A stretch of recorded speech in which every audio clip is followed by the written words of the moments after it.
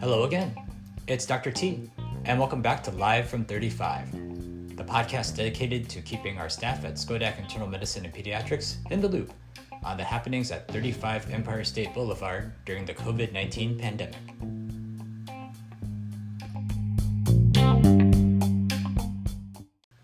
Although the podcast is around for this week, I won't be at the office for a much-needed respite.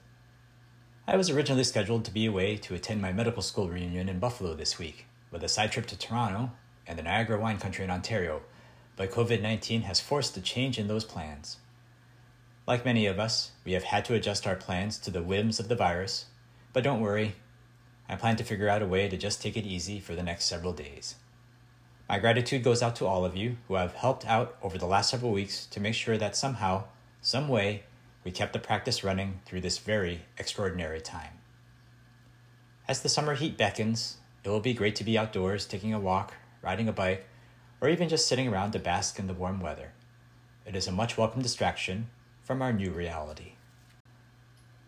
Let's get started with the update for the week of June 1st, 2020. First, the celebrity birthdays. June 1st is the 83rd birthday of actor Morgan Freeman. It is also the 46th birthday of Alanis Morissette, and comedian Amy Schumer turns 39. On June 2nd, drummer Charlie Watts from the Rolling Stones somehow turns 79. Rapper and actress Awkwafina turns 32. On June 3rd, tennis great Rafael Nadal turns 34, and CNN anchor Anderson Cooper turns 53. On June 4th, actor Russell Brand and actress Angelina Jolie both turn 45. On June 5th, Kenny G turns 64, and Marky Mark Wahlberg turns 49. Holidays for this week. On June 1st, it's National Olive Day, and if for some reason you start choking on said olive, it's also National Heimlich Maneuver Day. It's also National Say Something Nice Day. On June 2nd, it's National Rotisserie Chicken Day and National Leave the Office Early Day. Please check in with your supervisors this week before you decide to celebrate that. On June 3rd, it's National Egg Day and National Chocolate Macaroons Day. And to burn that off, it's National Running Day.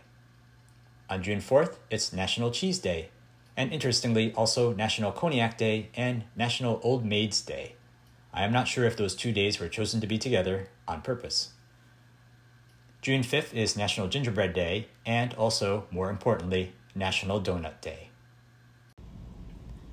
Well, hopefully Kenny G didn't put you to sleep, because it's time now for the coronavirus news.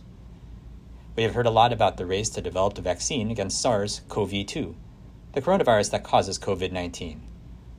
Across the globe from China to the United Kingdom to right here in the United States, multiple teams of scientists working for a varied array of private companies and public research institutions are working at breakneck speed to come up with a vaccine that will hopefully put a more definitive end to the pandemic.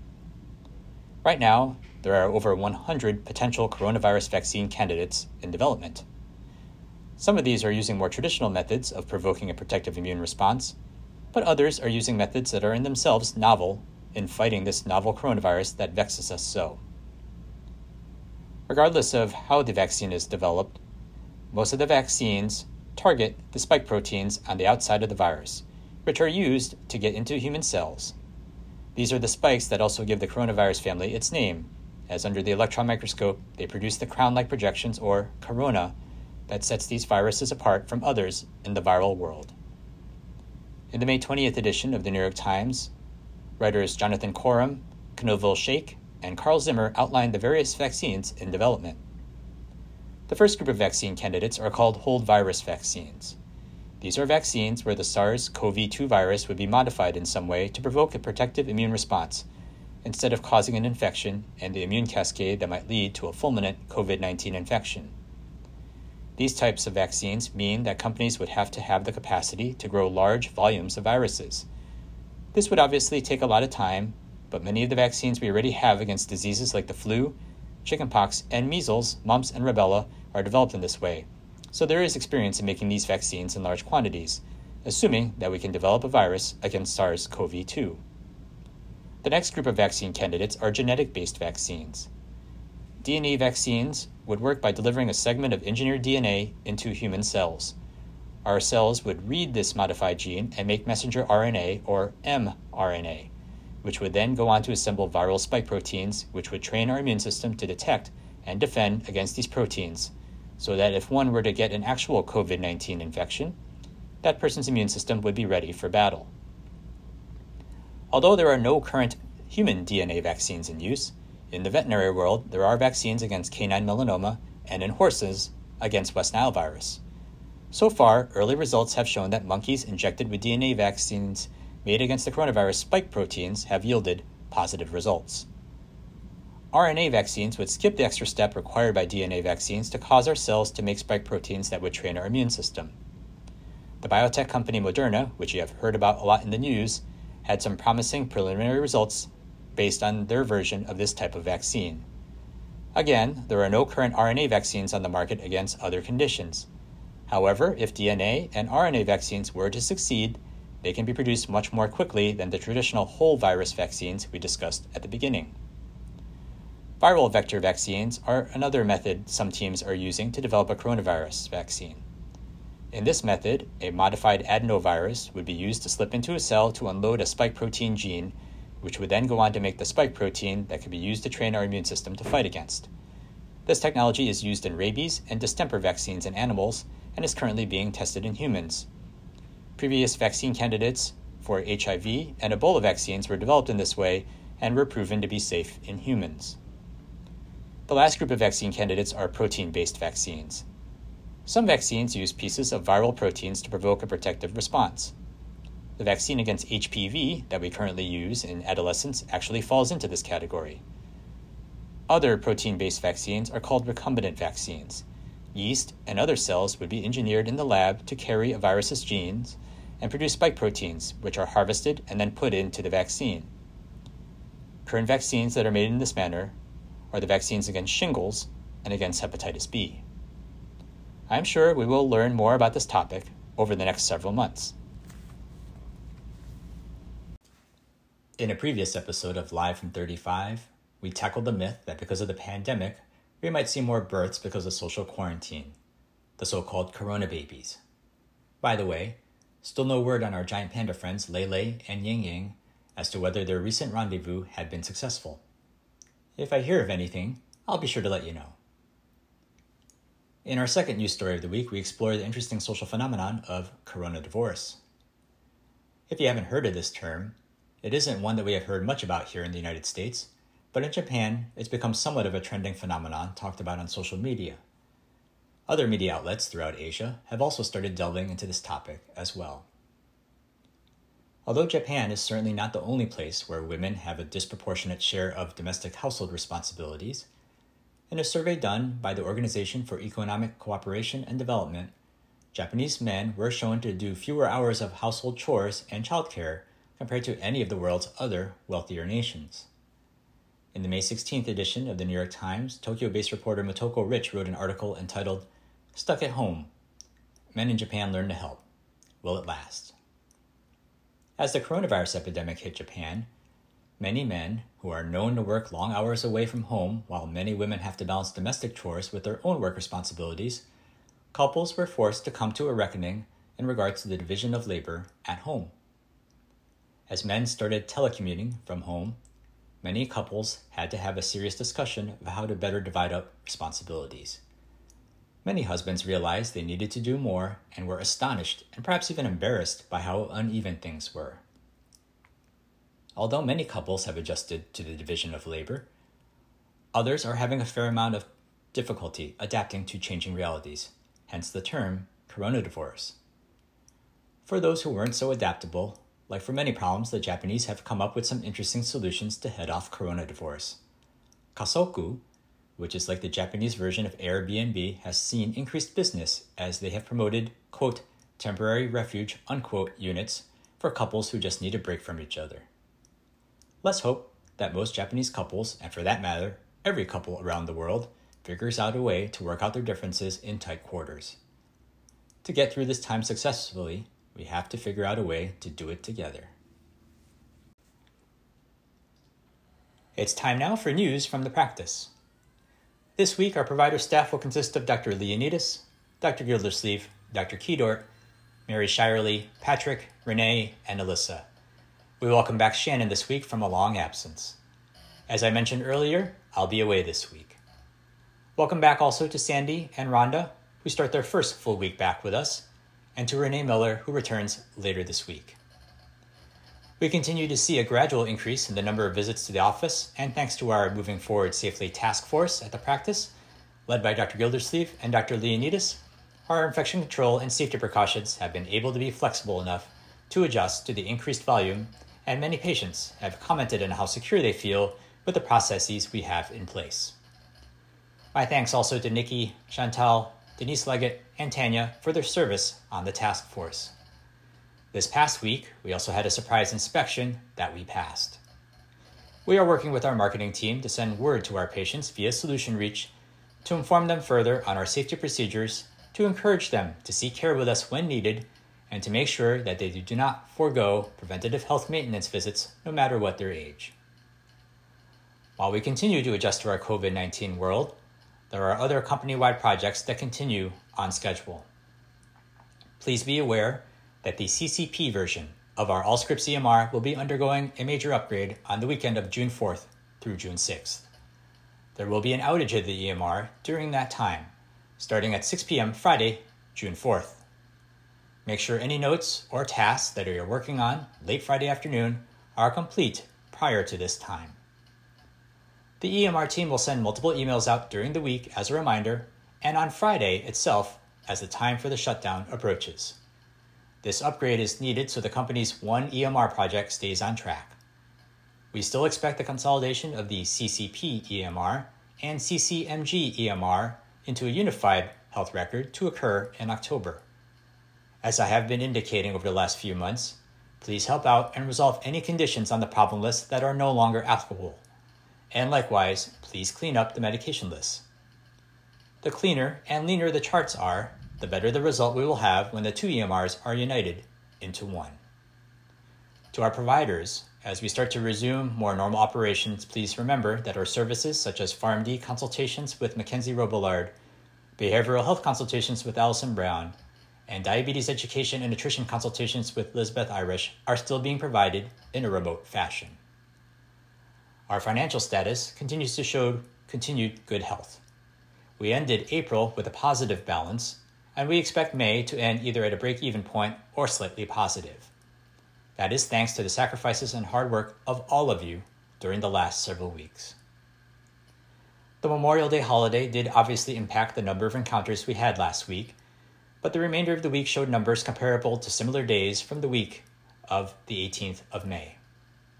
For the week that just passed that began on May 25th, our percentage of in-person visits was at 41%. For the month of May, we had 2,168 billable encounters. 821 of those occurred in person, and 1,140 of them occurred remotely via telephone or telemedicine. We also had 166 lab visits. Our total percentage of in-person visits for the month was at 37%, which is promising and continuing to improve. I expect that we may find a new equilibrium eventually of 60% in-person visits and 40% telemedicine or remote visits as we head deeper into summer and the fall. We are in much better shape than I had expected, so that is really good news for all of us.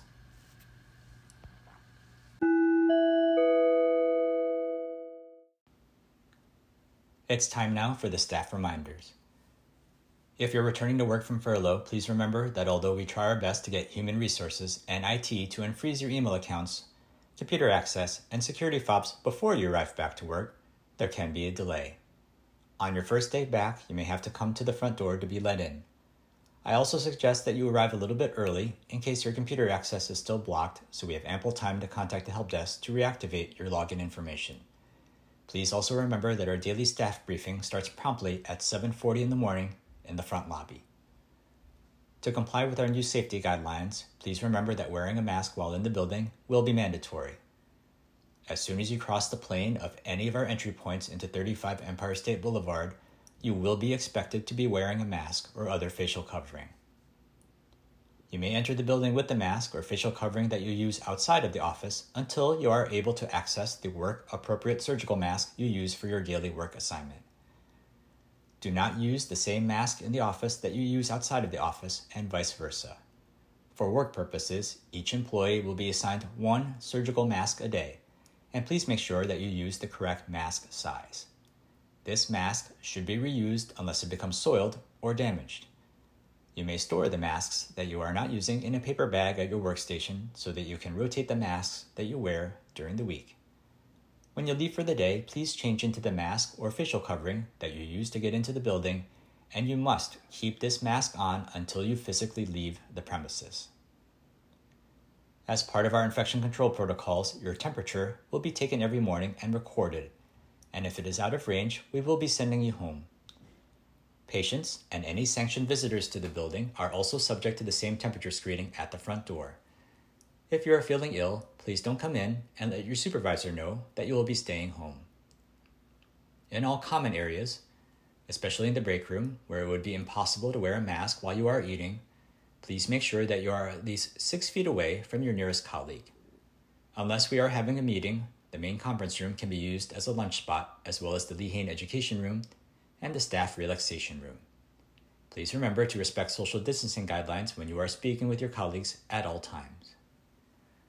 With regards to the fitness center, only 2 people are allowed to use our gym at any one time. If you are alone, you do not need to exercise with a mask, but should a second person show up, both of you are required to wear a mask while exercising. In the fitness center, you may use your non-work mask. Please make sure to wipe down the equipment before and after you use it. All stethoscopes should be cleaned in between patients. Any computers taken into exam rooms, as well as devices such as pulse oximeters and EKG machines, should be disinfected between patients. All exam rooms that are used must be completely disinfected between use, and the surfaces in the pod areas should be wiped down as well on a regular basis. Any PPE that is used, including an N95 mask, gloves, face shields, or the yellow protective gowns, must be disposed of properly in the correct receptacle. I know I don't need to remind any of you. Please make sure you wash your hands. Keeping all of us and our patients safe is a collective endeavor. It is extremely important that you comply with these guidelines. Our Practices Moving Forward Safely Task Force is entrusted with attesting on a regular basis that we are in compliance with Community Care's company-wide guidelines for safe operation, and the practice is subject to a random spot check at any time. Failure for us to comply with the guidelines may result in significant penalties and embarrassment for the practice. Furthermore, any employee failure to comply with the guidelines will result in disciplinary action. Please, let's all work together to make sure we follow the rules.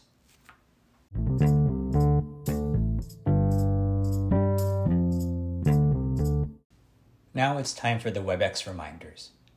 If you are interested in participating in the encouragement and support group WebEx sessions that are being held by the Community Care Behavioral Health staff, please see the group text that will be sent out with the announcement of this week's Live from 35 episode release. Currently, these are held at noon on Wednesdays and Fridays, and each session lasts for 45 minutes each and is led by Dr. Stone, the director of the Behavioral Health Program. Remember that you are welcome to listen to the WebEx talks that Dr. Musto gives. These will now occur once weekly on Thursday nights at 5:30 p.m. Again, please consult the login information that I will send out on the group text announcing the release of this week's podcast. At this time, the executive order issued by Governor Cuomo that requires the wearing of a facial covering when in public when social distancing of greater than 6 feet cannot be maintained is still in force. As stated earlier, please do not use the surgical masks you use during your workday outside of the office. As our region starts to gradually open up, please remember to be responsible about where you travel outside of the office and try to keep your trips to only what is deemed essential.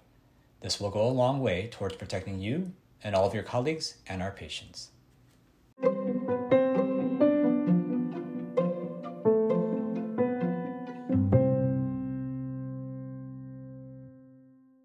We've come to the end of this week's edition of Live from 35. If you have anything that you want addressed or announced on next week's edition, please let me know.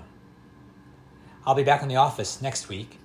Next Monday, There will also be a special edition of Live from 35 with a guest host who has graciously taken on the responsibility of keeping all of you informed and perhaps even entertained. Until next week, stay safe, stay well, and take care of yourself, and look out for those who may need help. It is always tradition on this podcast to end with an uplifting song. I think we especially need this with the difficult week that just passed, that just seemed filled with bad and upsetting news each day. So, for this week, I chose this classic song written by the great composer Burt Bacharach and sung by his frequent collaborator, the incomparable Dionne Warwick. No need for me to explain the message of this song, as the lyrics say it all.